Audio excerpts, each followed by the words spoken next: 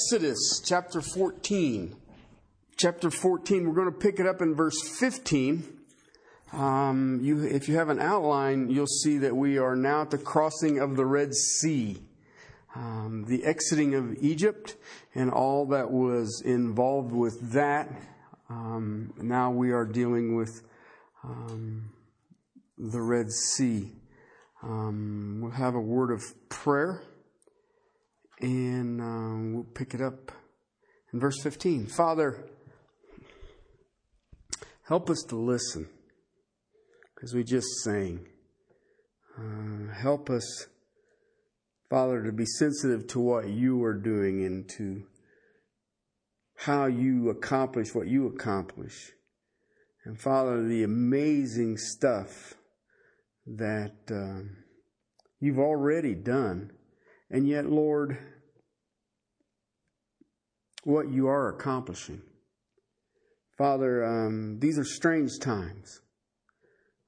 We hear so much and we have so much information. And yet, Lord, I listen and I try to screen it and to hear. And it is difficult in this day and age to not be discouraged.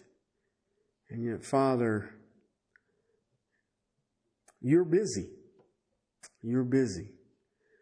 Father, as I was just looking at your word, thinking on you, dwelling on you, it dawned on me that you created time. I don't even know how to grasp that.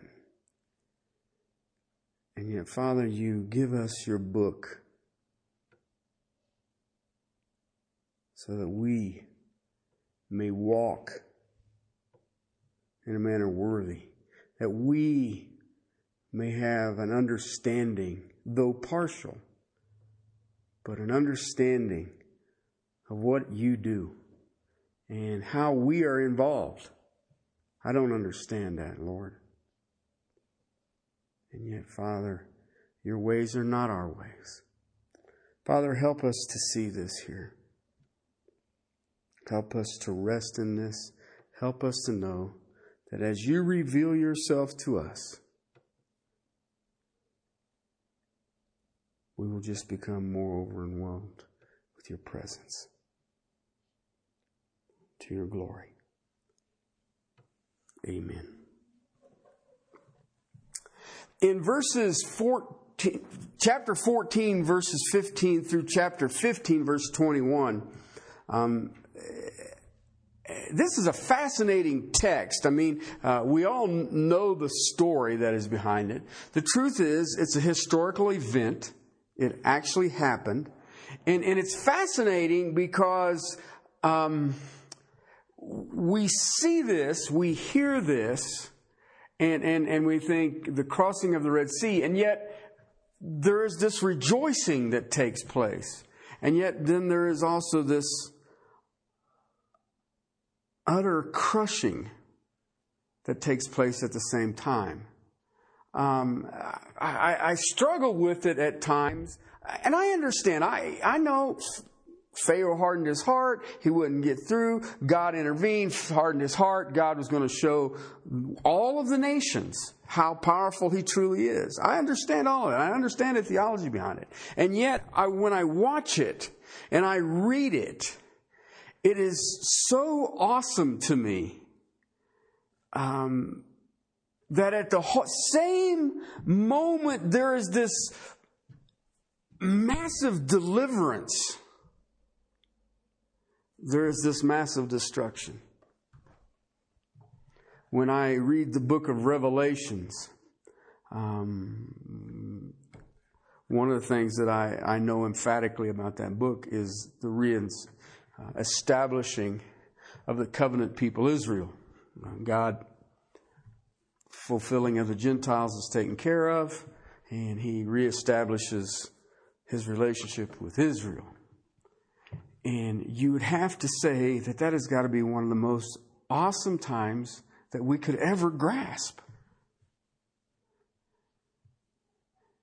Except when you read that a fourth of humanity will be destroyed.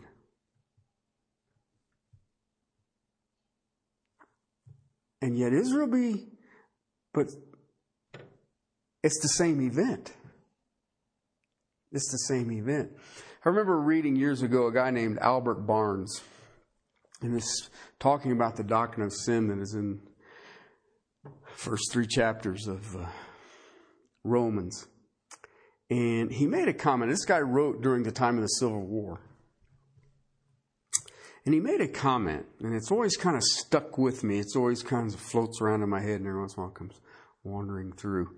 And when I was going through this, it became apparent. But he said, understand that mankind will glorify God. Period. I don't care who it is. Okay? They will glorify God. Period. It will either be in their redemption or their destruction.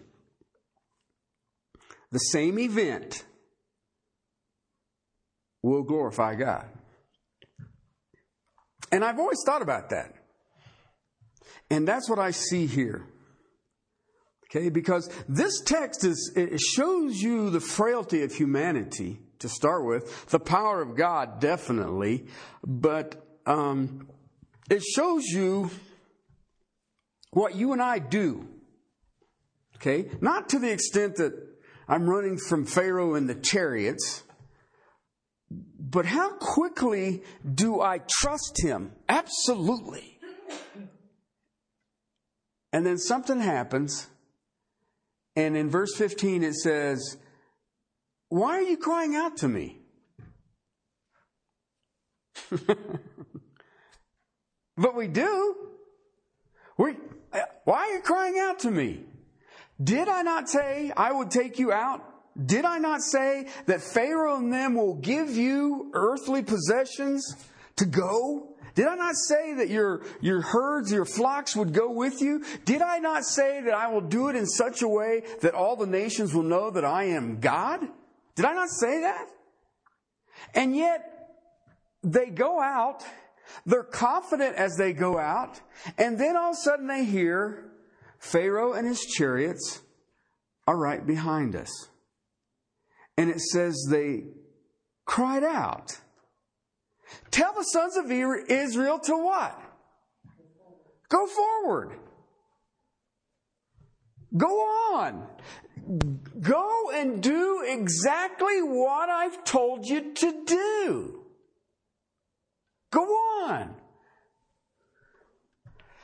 As for you, now he gets specific to Moses. As for you, lift up your staff, stretch out your hand over the sea and divide it. And the sons of Israel shall go through the midst of the sea on dry land. I find this fascinating because I look at this. Do you know that the rod, the staff, was in the Ark of the Covenant? That box? Okay, it had significance to the nation of people. The 10 Commandments was in there. Okay, some manna is in there, and Moses' staff is in there. Okay, actually it says it had a bloom on it. I mean, the sucker was growing. I mean, what? All right, but when I think about this, to the Jew, this staff is called the rod of deliverance. Because he holds the staff up and it delivers them across the Red Sea. But do you understand that how many times did he use it to bring the plagues on? Have you ever thought about that? If you're on the other side of the plagues, do you think that staff is a staff of deliverance?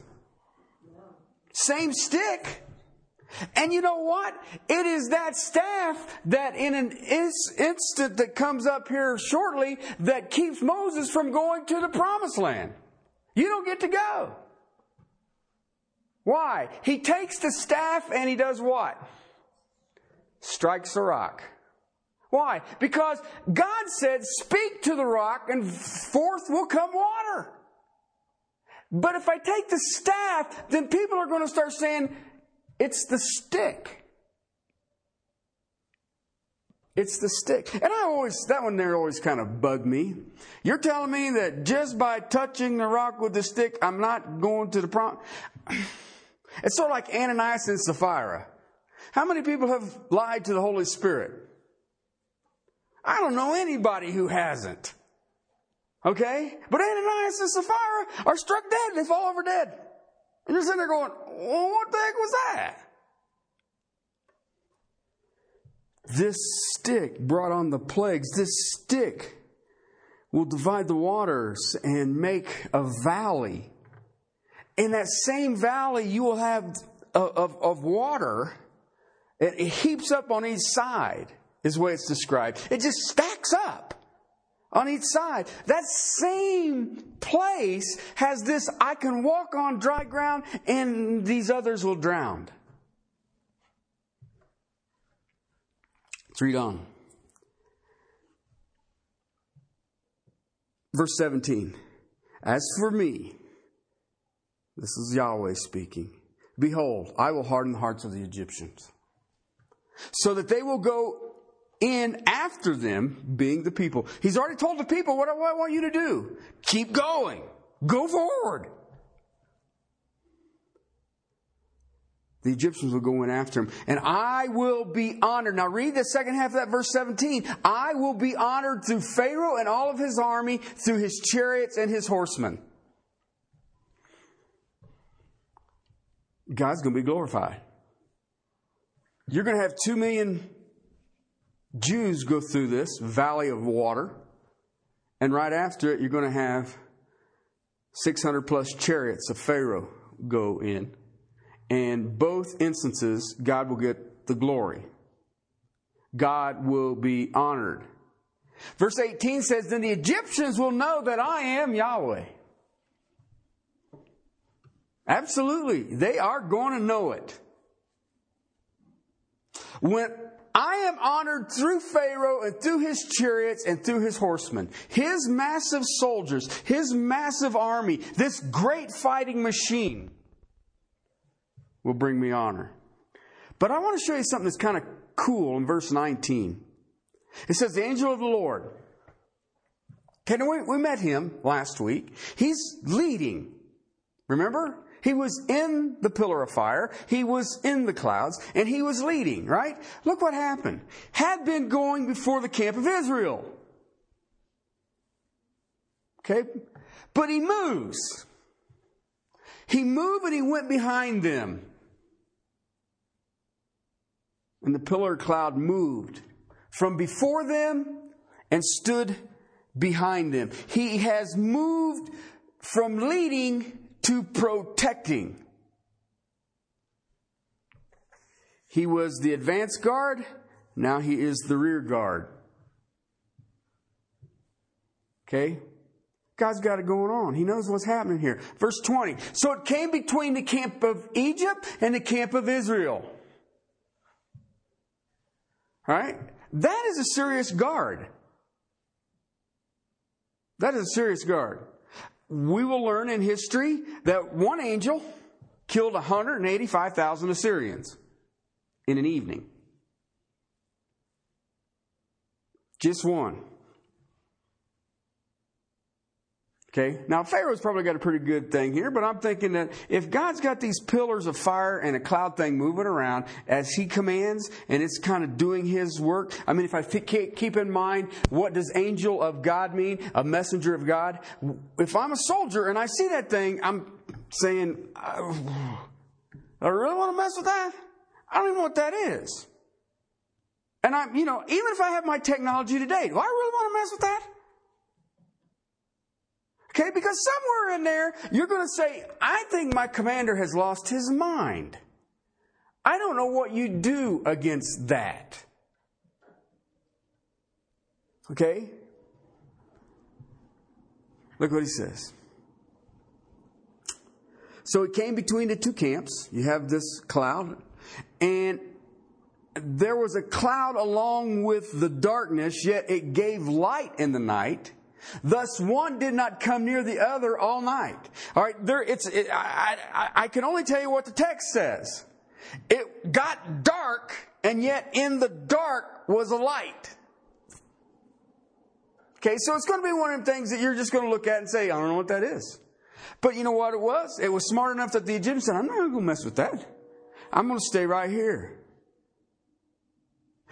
Verse 21 says, then Moses stretched out, so you get that one night break that the Egyptians are drawing in now, and they're all on horseback. You got that one night break, and Moses stretched out his hand over the sea, and Yahweh swept back the sea. Strong east wind. That's just funny because I've watched people say, well, you know, this was some kind of natural phenomenon. Okay. Wind blew hard enough to separate a big body of water. No problem. It was just a natural phenomenon. Something happened. Perfect. And Moses just happened to know when the phenomenon was going to happen, and he could stretch out his hand and make it happen. And it looked like he just lucked out. Man tries to, we think there was an earthquake. That's what it was. And Moses just lucked out and wow. And it just happened. It just happened. It literally says it walled up. The psalmist speaks of this. A couple of different texts. One is in chapter 74, verse 13.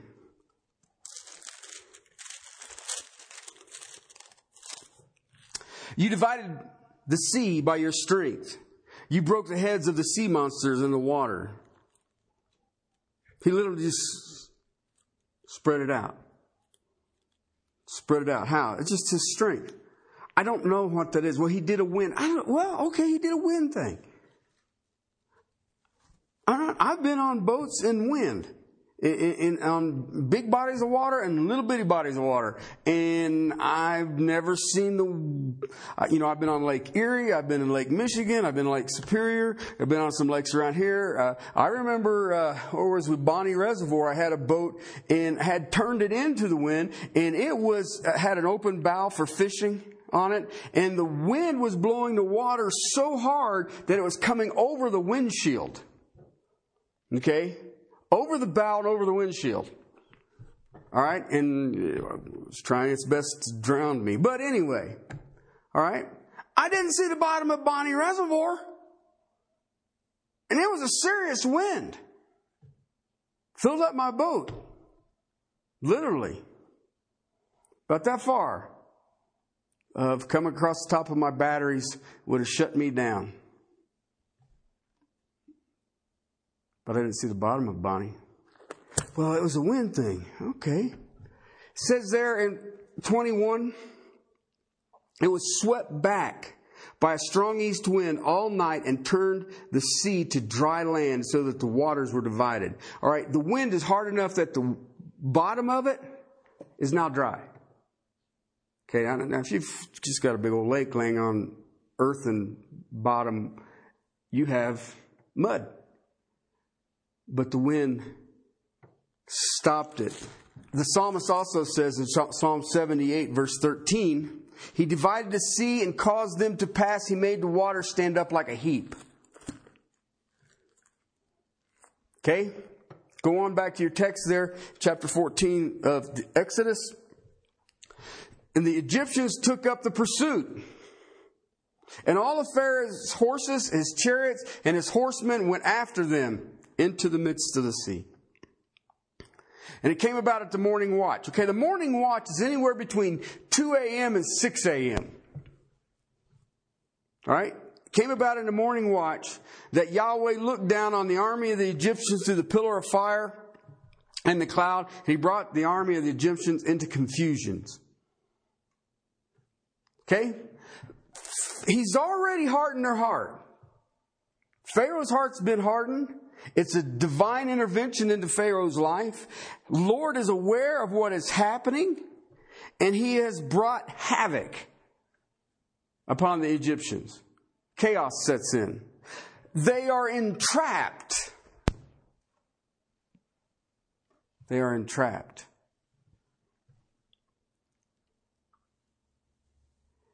He caused their chariot wheels to swerve. He made them drive with difficulty. So the Egyptians said, "Let us flee. We need to flee. We need to flee from Israel. For Yahweh is fighting for them against the Egyptians."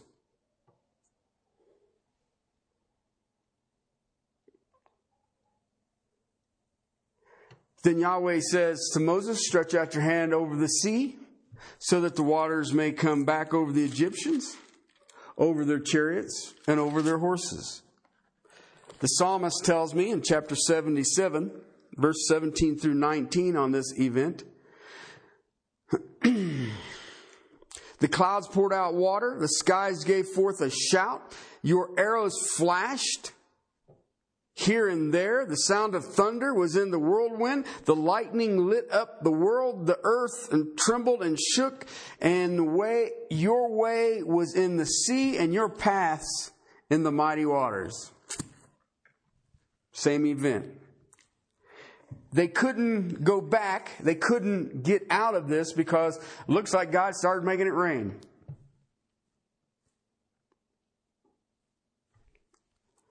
And the Egyptians and their horses and their chariots. Moses stretched out his hand, just like Yahweh said in verse 27, over the sea, and it returned to the normal state at daybreak, 6 a.m.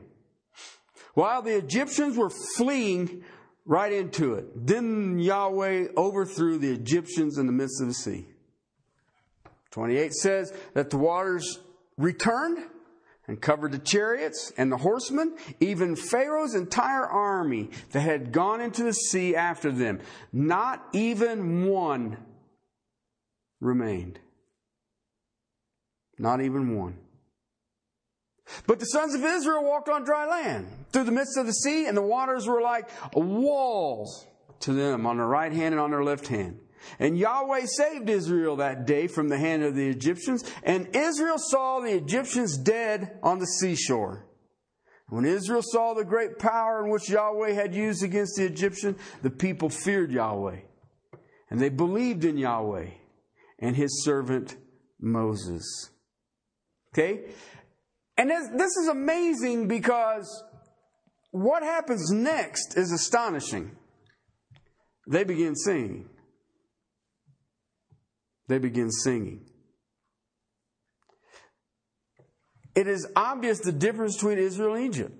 It is obvious of what the obstinance of the heart of man who was heading the Egyptians had done and what he had brought. The disobedience of that ruler had brought about the complete collapse and destruction of his nation. And he was told.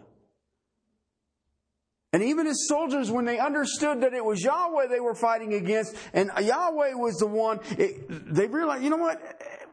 Yahweh's on the Israelite side. I don't think this is a good fight. So they sang. Chapter 15, verse 1. Then Moses and the sons of Israel sang the song to Yahweh, and they said. Now, this is a fascinating song. It has 4 stanzas. First stanza is 1 through 5. Second stanza is 6 through 10. Third is 11 through 13. And then 14 through 17. And then you have like a summary in verse 18. And yet all the way through it, it is declaring God. I will sing to the Lord, for he is highly exalted. The horse and his rider has hurled into the sea. And Yahweh is my strength and song. He has become my salvation. This is my God, and I will praise him, my father's God, and I will extol him. Verse 3, the Lord is a warrior. Yahweh is a lawyer. A warrior. He ain't no lawyer. Yahweh is his name. Pharaoh's chariots and his army have been cast into the sea. He brings it up again. Horse and the rider have been hurled into the sea. Pharaoh's chariots and his army have been cast into the sea. And the choices of his officers are drowned in the Red Sea. Verse 5. The depths cover them. They went down into the depths like a stone. Second stanza. Your right hand, O Yahweh, is majestic in power. Your right hand, O Yahweh, shatters the enemy. And in the greatness of your excellence, you overthrow those who rise up against you. You send forth your burning anger, and it consumes them as if chaff. At the blast of your nostrils, the waters were piled up. The flowing waters stood up like a heap. The deeps were congealed in the heart of the sea. But the enemy said, I will pursue.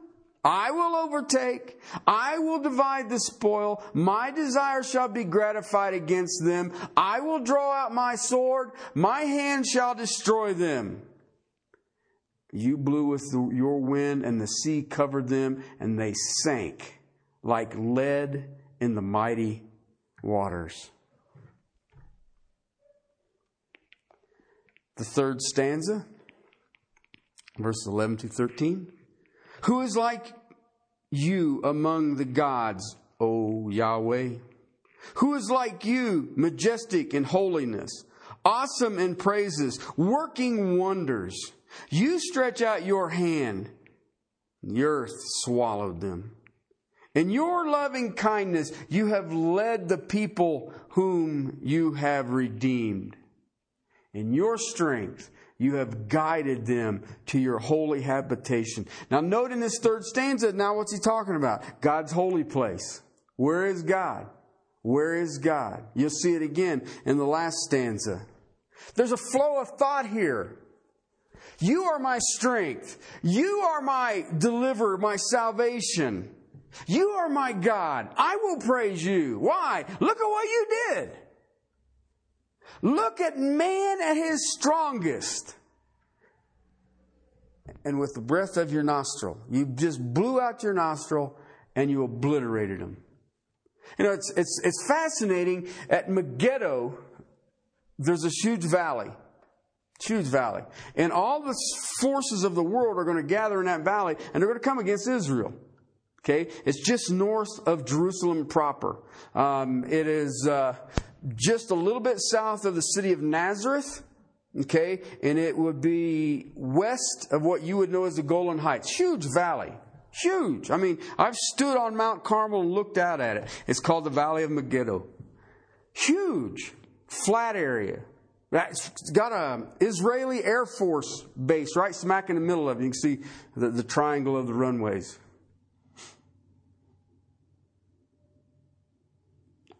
And the tribes of the world are going to amass there for an onslaught onto Jerusalem.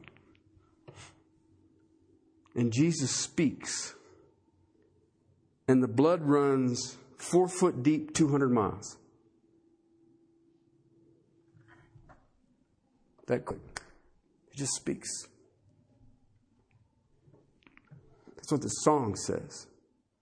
Verse 14, the last stanza of the song says, and the peoples have heard and they tremble. Anguish has gripped the inhabitants of Philistia. And the chiefs of Edom are dismayed. The leaders of Moab. See what he's doing now, he just took the west coast of the promised land, and now he's taken on the east side of the Jordan River of the promised land. That would be the Edom and Moab. Is that area? The Edomites are on the northern side. All right. And the inhabitants of Canaan are melted away. Terror and dread fall upon them by the greatness of your arm.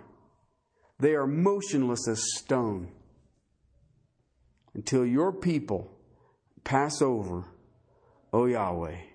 Until the people pass over whom you have purchased. What are they talking about? Look at what's just happened. I brought you out. Do you understand why this is important? It's keeping a promise. God's keeping a promise. You're not supposed to live in Egypt. I told Abraham, 400 years, I'll bring you out. And that's exactly what's going on. You have purchased them. Verse 17, you will bring them and plant them in your mountain of your inheritance, the place of, O Yahweh, where you have made your dwelling, the sanctuary of Yahweh. Actually, that word right there is Jehovah. The sanctuary of Jehovah, which your hands have established. Then verse 18, he summarizes it. Yahweh shall reign forever and ever. He's leading His people. And they're asked questions. Who can stand against this? That's a good question. Your strength, you have guided him to your holy habitation. People have heard and they're scared. People have heard and they are scared. The chiefs are in dismay. The leaders are trembling. The inhabitants have melted away. Terror and dread fall away. And he's making these statements and they're phrased as a question. Do you understand that? Do we understand who this is? And that's what the song is about. He's leading His people. He's leading His people to a place that He has. And there's fear in the nations of the people who stand in their way, who stand in their path. It's fascinating. Verse 19, for the horses of Pharaoh with his chariots and his horsemen went into the sea, and Yahweh brought back the waters of the sea on them. But the sons of Israel walked on dry land through the midst of the sea. To the midst of the sea. And that's fascinating because if you back up to verse 1, Moses and the sons of Israel sang a song to the Lord and they said, I will sing to Yahweh. It's community. But if you look at it, there's a whole bunch of possessive pronouns in it. He is working. His ways, His borders, they have confidence. In 16 and 17, we're ready to go to the promised land. Listen, 16 and 17, their confidence, terror and dread will fall upon them by your greatness. Your arm, they are motionless as stone. Your arm just freezes them in their tracks. 700 years earlier, in Genesis chapter 12, verse 15 and 17, God promised to Abraham to bring him into the people. Bring him into the people. That's amazing stuff. In Psalm 145, verse 13.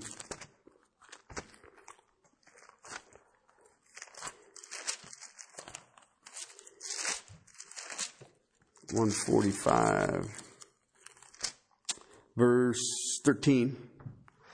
Your kingdom is an everlasting kingdom, and your dominion endures throughout all generations. Psalmist understood this. The people who were there at the Red Sea understood this. Joseph understood it. Take my bones with you. Universal rule is coming. Then a fascinating thing happens. First time it's ever mentioned in Scripture. First time that you see it in Scripture is there in verse 20. Miriam. Everybody know who Miriam is? Earl's wife. No. It's Moses' sister. Okay? And a group of women. The prophetess, Aaron's sister, took the timbrel in her hand, and all the women went out after her with timbrels, and they're dancing.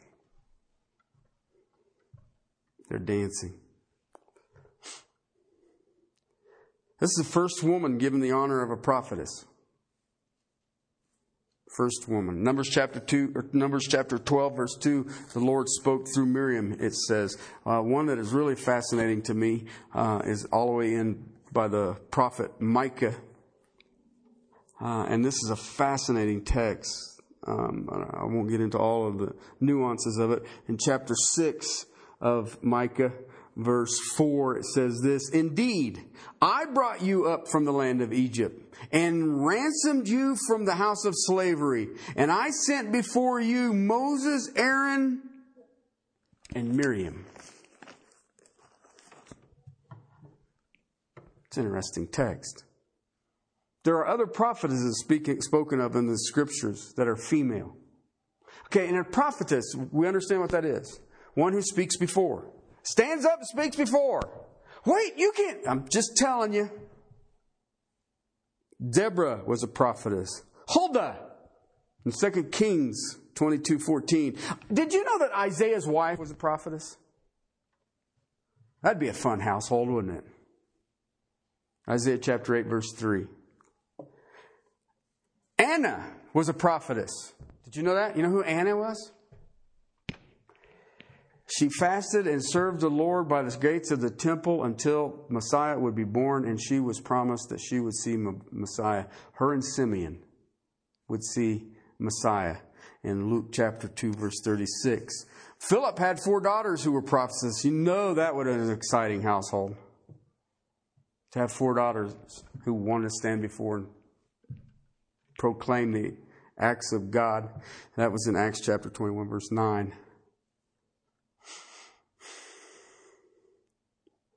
Verse 21 says, Miriam answered them, sing to Yahweh, for he is highly exalted.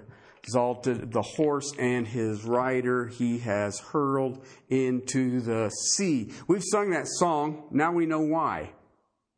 You've heard the lyrics of that song. The horse and the rider have been cast into the sea. And we all think it's just a cute song. It is if you're not Egyptian.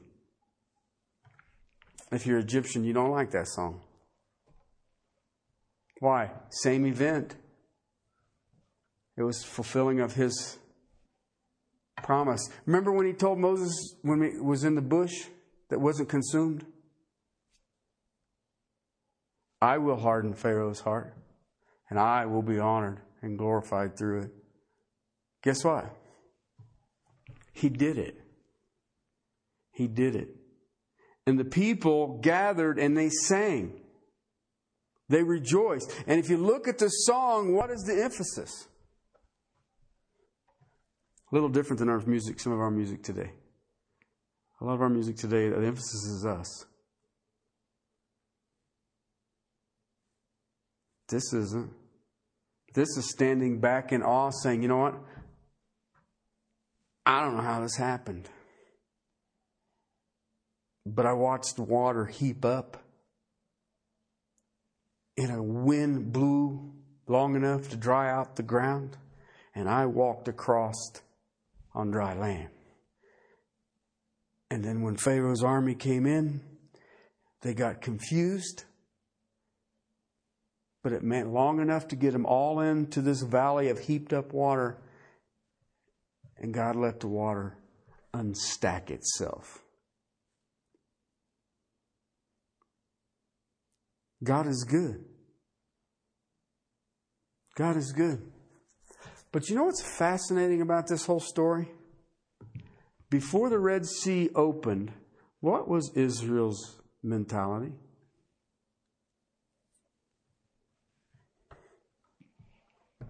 Why'd you bring us out here to die?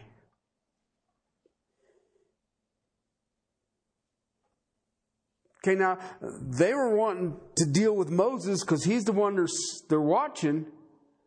But why'd you bring us out here to die? And then, I will sing to Yahweh. He is highly exalted. The horse and the rider have been hurled into the sea. The confidence is back. What happens next?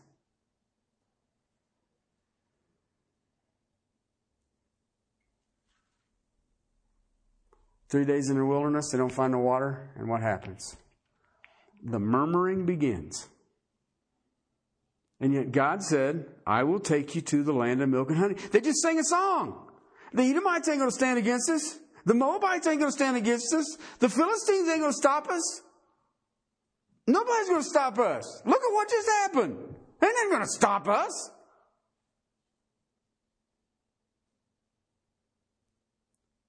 And the very 3 days after the complete destruction of Pharaoh's military force, and you crossing a body of water on dry land, 3 days, the doubts begin. And you know what?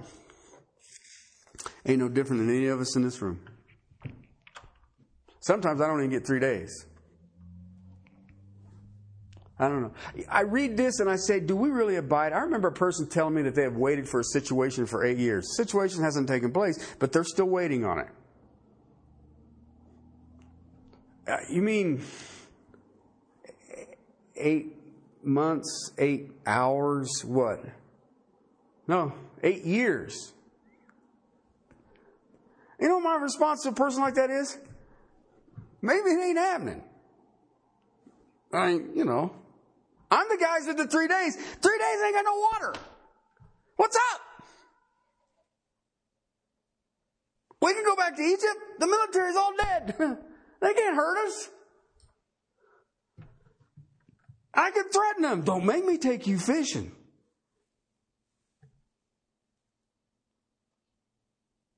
Are we any better? I've seen some people who do it. They amaze me. A very dear friend of mine. He's in glory now. Prayed for revival in this country. It was his passion. He says, I want to see the church restored to her glory. And that was his prayer. And he took it to the grave with him.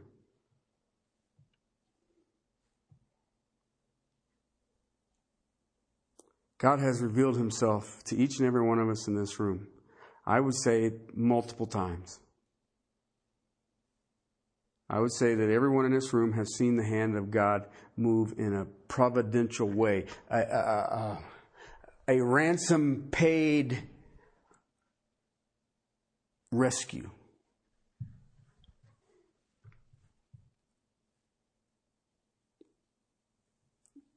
And then I ask the question. I ask it of myself. Why do I doubt him? Why do I doubt him? Let's pray. Father, thank you for your word. Thank you, Father, for heaping up the Red Sea. And Father, thank you that through the act of deliverance was also the act of destruction. What an awesome God you truly are. What an awesome God. Father, your words are true. Your promises are true. They're new every day. Father, let us walk submitted and committed to you, Lord, and you alone, to what you do, great and amazing things. Thank you, Father. Thank you so much. In Christ's name, amen.